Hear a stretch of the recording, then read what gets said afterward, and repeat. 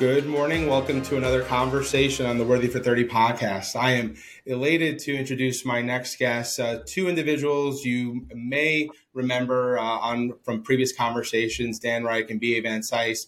I'm elated to introduce Congressman Josh Gottheimer of the 5th District here in New Jersey to talk about a very important issue, which is combating anti-Semitism. So what I want to do is I want to set the floor with regards to why combating anti-Semitism is so important and why I want to make it a central pillar of this podcast platform. 2021, the Anti-Defamation League said that anti-Semitic attacks reached a record number. 22, 23, we're seeing an escalation in anti-Semitic rhetoric and attacks on the Jewish community. So the first question I want to ask the panel, starting with you, Congressman Gottheimer, is why, for the people who are listening at home, who will eventually be listening at home, why should combating anti-Semitism be an important issue for them to partake and to help the Jewish community combating?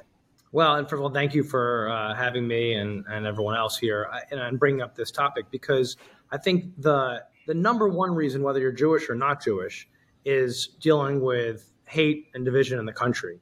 And whether regardless of if you're a Jewish American who's been targeted in the past with, as you pointed out, anti-Semitism at its highest levels on record around the country, hate levels at some of the highest records we've ever recorded in the country, and where I'm from in New Jersey, the second highest anti-Semitic incidents last year in the country. So it's out there. The problem is that it bleeds over to, if you're targeting Jews today, it's unfortunately every other minority tomorrow, and or vice versa. And we've seen in the last years, as with the explosion of social media and of course cable news and just general people living in smaller microcosms, people being fed information all day long to rile them up.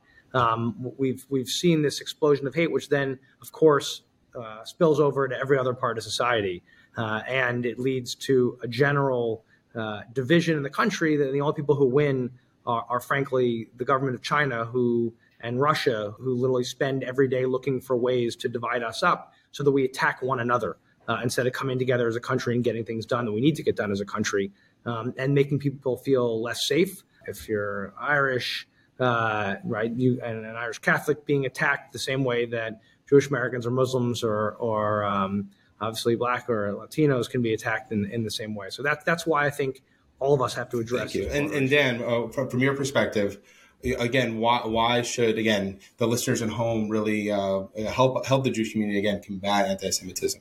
I totally agree with everything the Congressman said. It's like anti-Semitism, racism. I mean, they're all cousins and branches of the same tree. But the thing all of these issues have in common is it disrupts the moral fiber of community and in our case, the country. And when that happens, just everything breaks down, and you can't have a productive society that gets anything done because we're too busy hating each other and pursuing acts of violence and anti-Semitism. So I totally agree.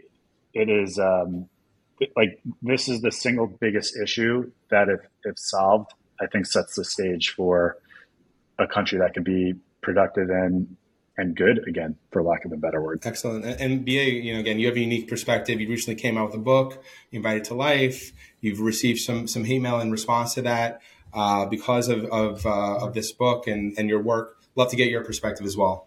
So fundamentally, I think that it's important for the general public. And again, I make work for general public. I think it's important because it's symptomatic of a larger function. Jews are 1% of the population less. But you're talking about the same causation that you see, as the Congressman mentioned, with every single group you could talk about. It always comes back to othering. And so fundamentally, whenever you are allowed to other some group, make them villains, make them scapegoats, it is an entryway to every single other group. I don't necessarily agree with Congressman. There's a lot of folks chasing around the Irish, but certainly if you're talking about people who practice Islam in this country, people who are of any of a number of adjectives in this country, it's indicative of sort of these larger forces that always come back to othering and lack of education. Gotcha. All right. Again, thank you for setting the tone for this conversation. Congressman, with regards to combating anti-Semitism, I know the White House, specifically President Biden, has made combating anti-Semitism a top priority for his administration. He assembled a task force at the end of 22 to combat anti-Semitism. If you were to put yourself in the White House's shoes, not just President Biden, what does success look like in year one from your perspective? Well, I think when the White House brings people together, it's to really take on an all-of-government approach, right? What are all the instruments we can bring to bear to fight hate and anti-Semitism? We've seen, as we've talked about, with an explosion of incidents, both online and in communities near the one I live in a recent Molotov cocktail at a synagogue. But that's just, unfortunately, one of a weekly incident I hear about of swastikas. And I'm sure you all read about these incidents as well. And BA, what I mean by Irish Catholics, I mean like the general, there's just comments that are made, glib comments that are made, things that are made against any community online. It breeds over to, and people feel more comfortable. The things that I see on my social media page when I look at the comments, which I tend to avoid. But the number, I really only see when there's a real actionable threat, and that's unfortunately way too often. And people just throw out things like comments about Benjamins and, stop, why you want to go back to Israel and, you work for the United States, not Israel. Those kind of comments just become, unfortunately, people get numb to them and become acceptable, or they don't believe in the Holocaust and make comments about that as well. And what I worry about, just like other communities have been targeted, and I think this is the White House's broad mission, is to what are there things we can be doing from an education perspective in communities with law enforcement and making sure or investigations that we're bringing all of these pieces and different groups to the table to have a smart conversation about what we can do. Gotcha. And again, it's that education. It's really about that one-to-one at a grassroots level. How do we educate? How do we extinguish ignorance by, again, making the proactive choice to have these conversations, to bring people together who may not know, that some of these tropes about Jews are used as a baton for vitriol and for hate. And with regards to anti-Semitic attacks, Congressman, you mentioned a temple near Tamid, which is in my backyard in Bloomfield, where there was a failed Molotov cocktail attack. And it's funny, I was talking to BA and Dan before we recorded, and sometimes anti-Semitism. We talk about anti-Semitism, and it really is in the periphery, and it won't happen in my neighborhood, right? Yes, we need to work against it, but it hasn't happened to me, so it's not a mainstream or mainstream conversation yet. But again, this Molotov cocktail again woke me up a little bit more than I already am about the dangers of letting anti-Semitism fester. You met with Rabbi Katz, Temple leadership, and what was interesting in your press release that I read is that I ask everyone to please stay vigilant and continue to look out for one another. It's up to you to stand up and fight back against this drastic and dangerous rise in anti-Semitism. So, how do you envision, Congressman, the listeners at home with regards to those words about, again, combating anti-Semitism at a grassroots level? Well, I think the vigilance point, Eric, and unfortunately, you got to keep your eyes open in general, whether you're at shul or whether you're just in your neighborhood, and make sure that and again, not just targeted at Jews, but against any group. If you see are threats, just make sure you flag them and for law enforcement. And in the case, thank God, in the temple, like a lot of our temples and a lot of religious institutions, with support that we've given on nonprofit security grants, have taken measures like protecting doors and cameras and ballasts and others, and other measures which I think are critically important at our religious institutions to protect religious freedom and protect our students and young people at parochial schools. Right, those are all things we need to do, but we just all have to. Unfortunately, just if you remember, after 9/11, we kept our eye. Everyone just felt at a heightened alert. I think we're at a moment here in our history where we've got to have a heightened alert and watch out what people say on social media and what they target. And, there's one thing about free expression and a whole other thing when you cross the line. And it's hard. You see these incidents that happen and you write and you think, was there a sign that I should have paid attention to? Listen, it's very hard to know. And I'm not in law enforcement. I don't know all the signs, but there's things that you see a flag on, and we have to look out for one another. And I know law enforcement in ways that they never have had to before. And it's overwhelming. You look at the threat level at the Capitol, and like the number of threats that are targeted a year have gone from a few hundred to several to 8,000 or 10,000 a year, right? I mean, just in the last few years, when people now feel like it's a free for all to say what you want. That's okay, all. And that's excellent, what I excellent. mean. Again, just remaining vigilant. Again, if you see something, again, using New York City subway parlance, say something, because again, you don't know if someone's going to follow through on that threat. Again, thank you, Congressman. BA, with regards to the Petapixel article that you recently wrote about the hate mail that you received, how, again, based on that, based on the content of the hate mail that you received. One, can you at least at a high level provide us with a glimpse on what the tenor is, and two, why you're taking this extremely seriously, even though that a lot of this, again, hate mail is just random, as you will. So yeah, love to again get your perspective.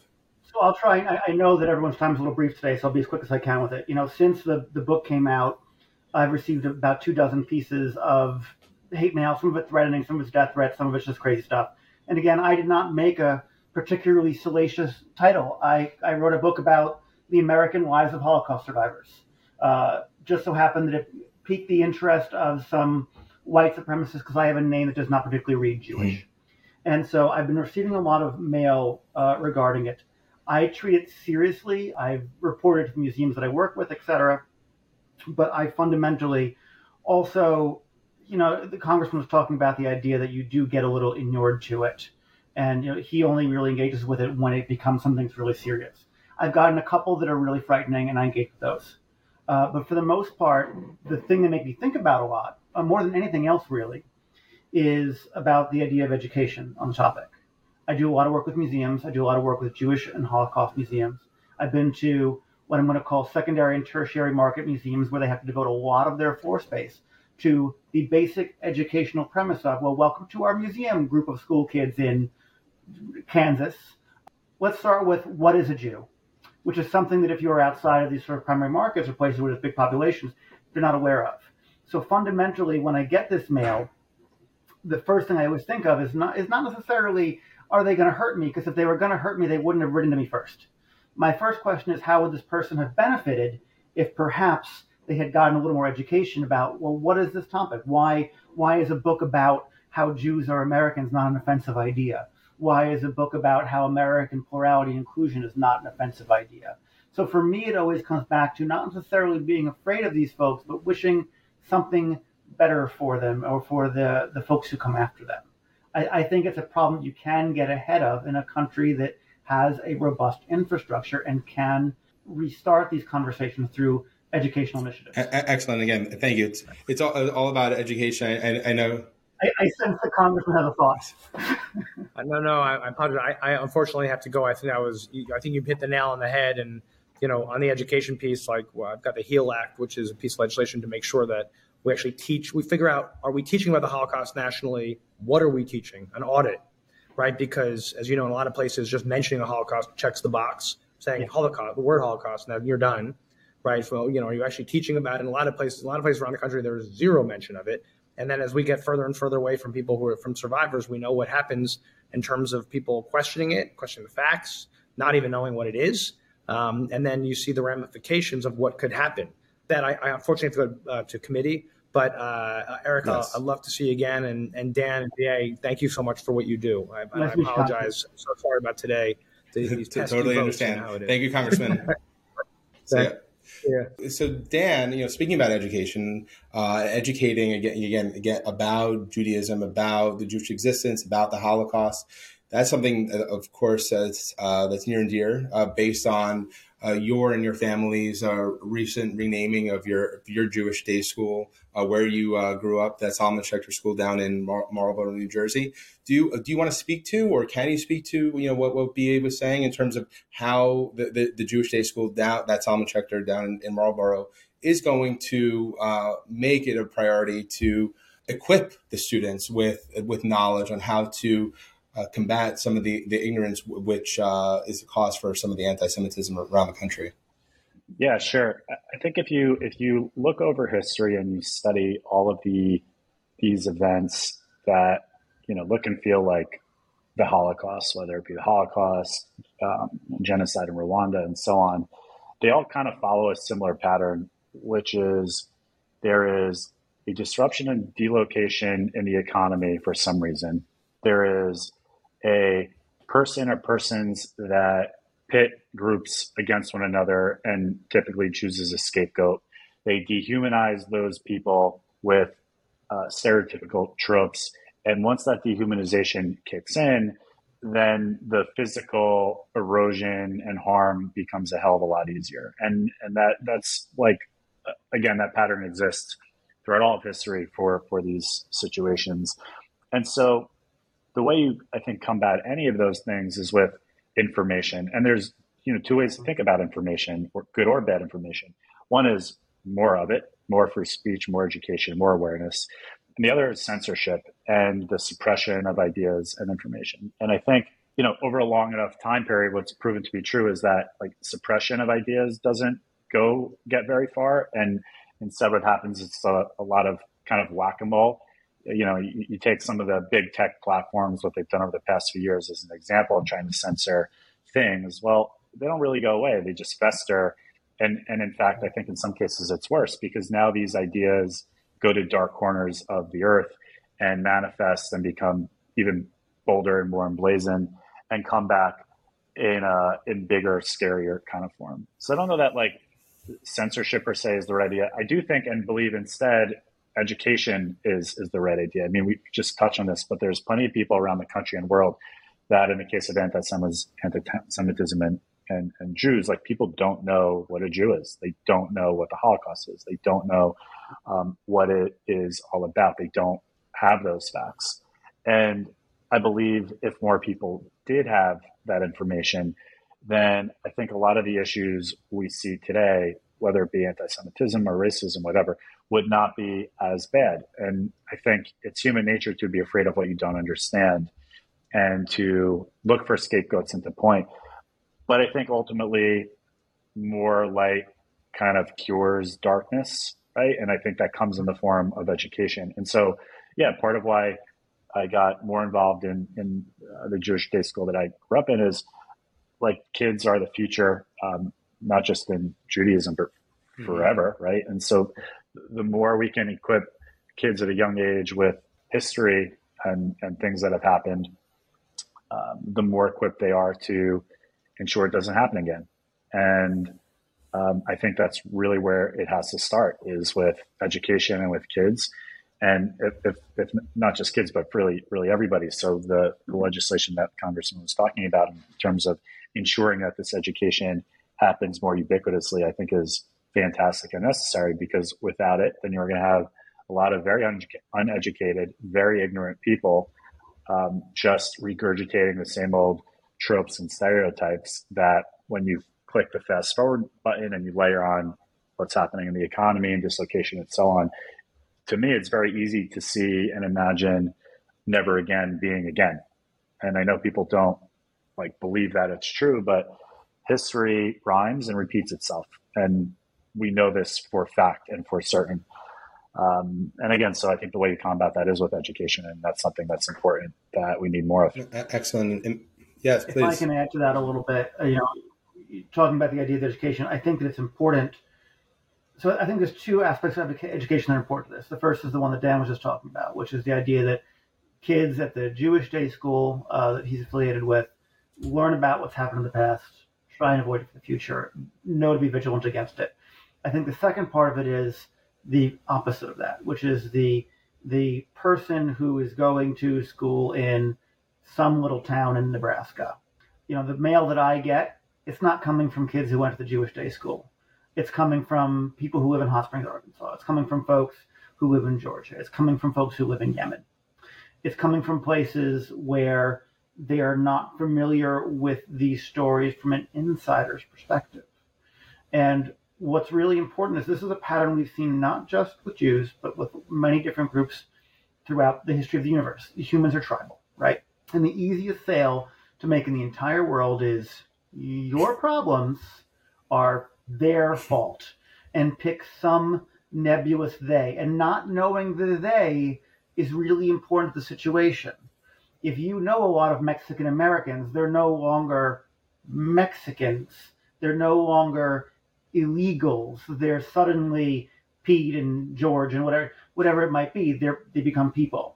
fundamentally, if you are just viewing it through the lens of there's this evil cabal of Jews hanging out at the bagel store plotting the destruction of the universe, it's not really going to seem that far-fetched to you because you don't really know what that history's about. You don't know what those people are about. And I say those because they still remain them to you. I just finished doing this where I actually think that most of the angry mail I got was because I told the stories as American stories. I didn't tell them particularly as Jewish stories. I didn't tell them particularly as other stories. The word Jewish doesn't appear a ton in it. The word Holocaust doesn't appear a ton in it. It's all about how these folks came to America. They chose the harder path of citizenship and life. They picked a place where they were aliens, they were strangers in a strange land, and they became really the definition of what Americans can be. And that's the threatening concept. The threat is when the others cease to be others.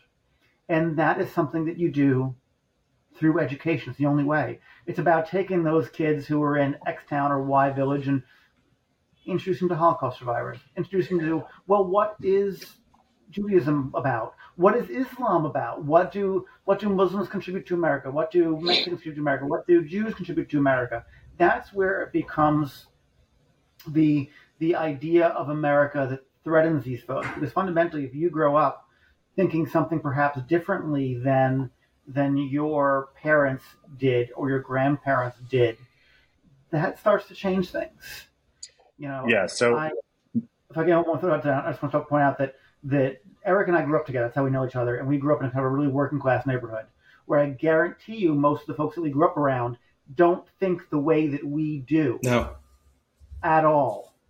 And that is because, and I could name them and I won't, that is because of education. That's because we were taught differently. So that's where I think the real chance for progress is. I'm sorry for cutting you off, Dan. Yeah, no, it's a really great point because like what you're getting at is this idea of education and demystifying who these people are, what they're about, how they think. And, I agree with you. It's like option D, all of the above in terms of combating this. But just as an example, just yesterday I was at the school. We were doing a dedication ceremony, donating an ambu cycle to United Hatzalah. It's Israel's emergency response first responder division that's completely based on volunteers, and they're global. And so when the earthquakes happened in Turkey and Syria, they deployed many first responders over there to help rescue folks. They sent many chartered private jets to fly people to be first on scene. And, there's a video I saw of a Syrian person who is saying, Allah Akbar, thank God the Jews are here helping us, which in terms of stereotypes, I think many people, when they hear that, would think this is something that is said before Jews are being attacked or killed. And it's portrayed that way often in even movies. But when you have people out there in the real world doing real work for good, then I think that experience firsthand helps to demystify who, these Jewish people are. And like most humans, I believe most humans are good people, but just when you don't have that exposure or education to others that don't look and feel like us, it's very easy to think of everybody as bad or different or as spooky. And so again, that's why I think education to Bia's point, not just with the Jewish groups, but exposure and education to the people that don't know about it are both equally important and critical for any of this to get better or improve. I mean, I've been a journalist for 22 years. I've been to 102 countries, and people are like all over. The things that fathers in Syria want and fathers in Jewish families in Jerusalem want are the exact same things. It's true everywhere. The differences between people aren't really that large. Where they grow large is when people are told that they're different. When they're told that somebody wants something very different from what you want. When somebody has unlimited greed and unlimited X or Y or Z. When in reality, folks want a life that's a little easier tomorrow than it was yesterday. They want their kids to have comfort and safety. They want for the water to come out of the faucet. That's what people want. And nobody's really waking up and going, oh, well, today I really want to go and bomb X, Y, and Z. Something drives them to that point. Yeah, it's 100% true. Again, it's rooted in at least it starts in ignorance. But again, once we make that proactive attempt to educate, at least hopefully on a one-to-one basis, on who these, again, demystifying. I think that's the word that Dan used to speak to BA's point. Demystify who these people are, and understand that there's a lot more similar than different. Then there's more harmony. There's more of, we're in this together, instead of actually you're the root cause of why I'm XYZ, why I feel slighted, why I feel disenfranchised, why I feel marginalized here in society, which is unfortunate. Again, to BA's point, everyone, more or less, you ask people from different groups what they want. Again, it's going to sound more or less the same. I have similar aspirations. I want the family. I want the job. I want to be educated. I want to give my kids what I didn't have, or give them a better life. So I think it starts, especially, anti-Semitism. Again, this broader conversation, which I love that we're having, yes, it's anti-Semitism, which is part and parcel, a hatred towards a group, the Jews, but there's also animus towards other groups. It all starts at, again, this foundation of being able to educate who these people are, and how they're not so different. I think is terribly important. And I appreciate the Congressman's sponsoring of the HEAL Act to make Holocaust education wherever you live in the United States mandatory. And it's not just, again, checking the box. It's really understanding what the Holocaust is about, and who it affected and impacted.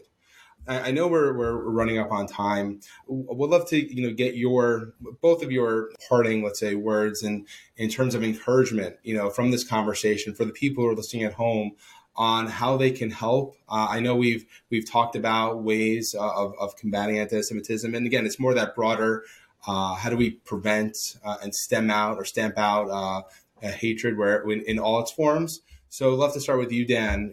Just based on your experience, what have you found to be the most successful? Again, you mentioned education, but are there any other sort of strategies that you would suggest? Yeah, I think for me, actions speak louder than words, but certainly words matter. There are plenty of people that that I follow and admire on social media who are basically like social media warriors combating anti-Semitism online, and I've actually supported a bunch of them because I think that's necessary.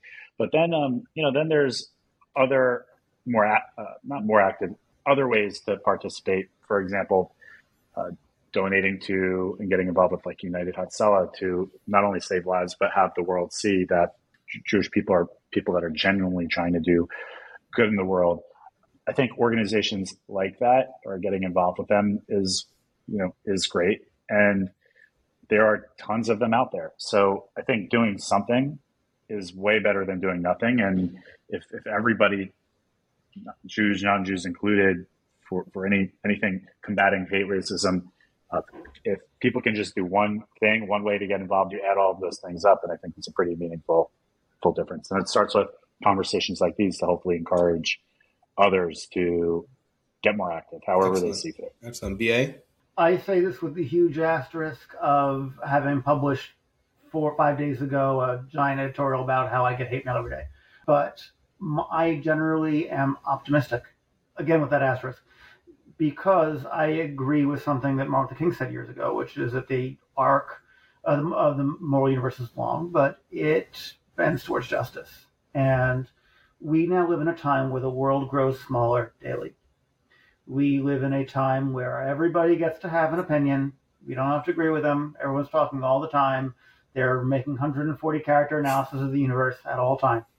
And I think fundamentally that sort of open conversation, even if it invites in bad actors, even if it invites in plenty and plenty of idiots, also gives a forum for folks who know better. And I think that's really, really important. I have a person who's sort of been keeping track of the social media stuff that's gone on me lately, and most of it's positive. Some of it's very negative, most of it's very positive. I think that's true probably for any topic if you're talking about anti-Semitism, right? You're always going to get a few idiots who are going, oh, well, the people we put in parentheses, the vague yarmulke-wearing evil bots of the world, well, they're out there. But also there's lots of folks who are saying, well, actually, no, let's talk about that, because the guy who lives next door to you is also Jewish, and he's a nice guy, and you let his wife babysit your kids sometimes. Fundamentally, that is the larger conversation. You're also seeing, more positive, or I'm going to depictions of Jewish culture in media. And by media, I don't mean the news. I mean things like Marvelous Mrs. Maisel. Right? We're talking about these larger conversations again as being stories that are sort of contemporary to our culture and closer to us than they'd ever been before. It's not this unapproachable thing. Marvelous Mrs. Maisel is coming out very soon, as I understand it. I happened to watch the other day The Jazz Singer with Al Jolson, the very first talkie, and it's an incredibly Jewish story. There's cantors and there's rabbis, and it opens with them singing Kol Nidre, and it has Yom Kippur at both ends of it. And we've gotten from these sort of esoteric fetishist depictions to being, it's the person next door who works the comedy circuit. And I think that's a really important distinction that's happened in the culture. Generally speaking, we are othering people less and giving agency more and more to folks that we're depicting, and that's true also for Jewish folks. So even if that education that I want, that you want, isn't happening as fast, quickly as we want it, fundamentally they're still getting educated in other ways. So, sorry, 1,000 words I could have used too, but fundamentally I remain cautiously optimistic. Dan, do you share that same sentiment? Fundamentally optimistic or cautiously fundamentally optimistic? Yeah, I think all humans are generally and genuinely good people, but that takes work. It takes education and work. And if you're complacent, then really bad things that we've seen before can happen all over again. I think, Eric, my grandparents are Holocaust survivors. When I had conversations with them about their experience when they were living in Poland, it was really no different than our lives today, right? There was a temperature that was rising in terms of anti-Semitism and rhetoric from a group of people in a country not even their own. But everything was fine and well until literally one day it was not. And then one day their country was invaded, and my grandfather was rounded up by SS officers and he thankfully escaped what he found out later was a Nazi death march, and the 10 others that he was marching with, he found dead in a ditch, executed, gun to their heads. He would have never, and I know it's because he's told me, would never fathom that could have happened ever, even with all of the politics that were happening in Germany, and yet it did. And so if we're not vigilant and if we are complacent, then certainly those things can happen. But on balance and on margin, I think to BA's point, I think we're all generally good people. We all have the same hopes, dreams, and wishes that every other human does. And more of that needs to be highlighted and focused on. And I think the more that happens, the less the other negative stuff happens. And by the way, that there's a role to play here in terms of government and politics too, which is why, if you look at elections all over the world, I think people with good moral character and are real leaders that can be uniters and not dividers makes a big difference, because it adds to the national and global rhetoric that people latch onto. So in short, I'm genuinely optimistic. Mm-hmm. Genuinely and generally optimistic, cautiously optimistic. I can share in that sentiment. To build on Dan's point, just remaining vigilant. Not allowing some of these this particular conversation and the topic of racism and hatred to fall to the periphery. Even though it's not happening perhaps in your backyard, it's still very important. We're a community. We look out for one another. We're humans. Again, we share, similar, aspirations, dreams, goals, hopes.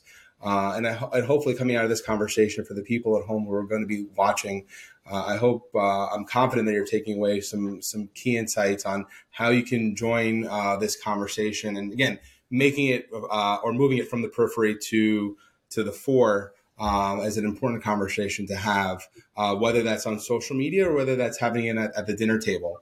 I think we can all, hopefully we can all agree that social media, unfortunately, has created an echo chamber, has put people in opposite corners at times. But having these types of conversations, hopefully breaks that echo chamber to understand that there are, again, people that you may not interact with online who are no different than you. So again, I appreciate Dan and BA's time this morning, Congressman Gottheimer for his time and for his insights and sharing some of the firsthand experience of the legislation that he's pushing forward to, again, help with Holocaust education across the United States, to using Dan's word, to make it more ubiquitous. So Dan, BA, again, thank you very much. And this conversation will go live shortly. Call notes in terms of where to follow Dan, BA, and Congressman Gottheimer, as well as your organization like United Hatzalah, where you can find out more information if you want to get involved. I'll include some other organizations that, again, are part of this fight against anti-Semitism or combating anti-Semitism. So, again, great conversation, and we'll talk to everyone soon.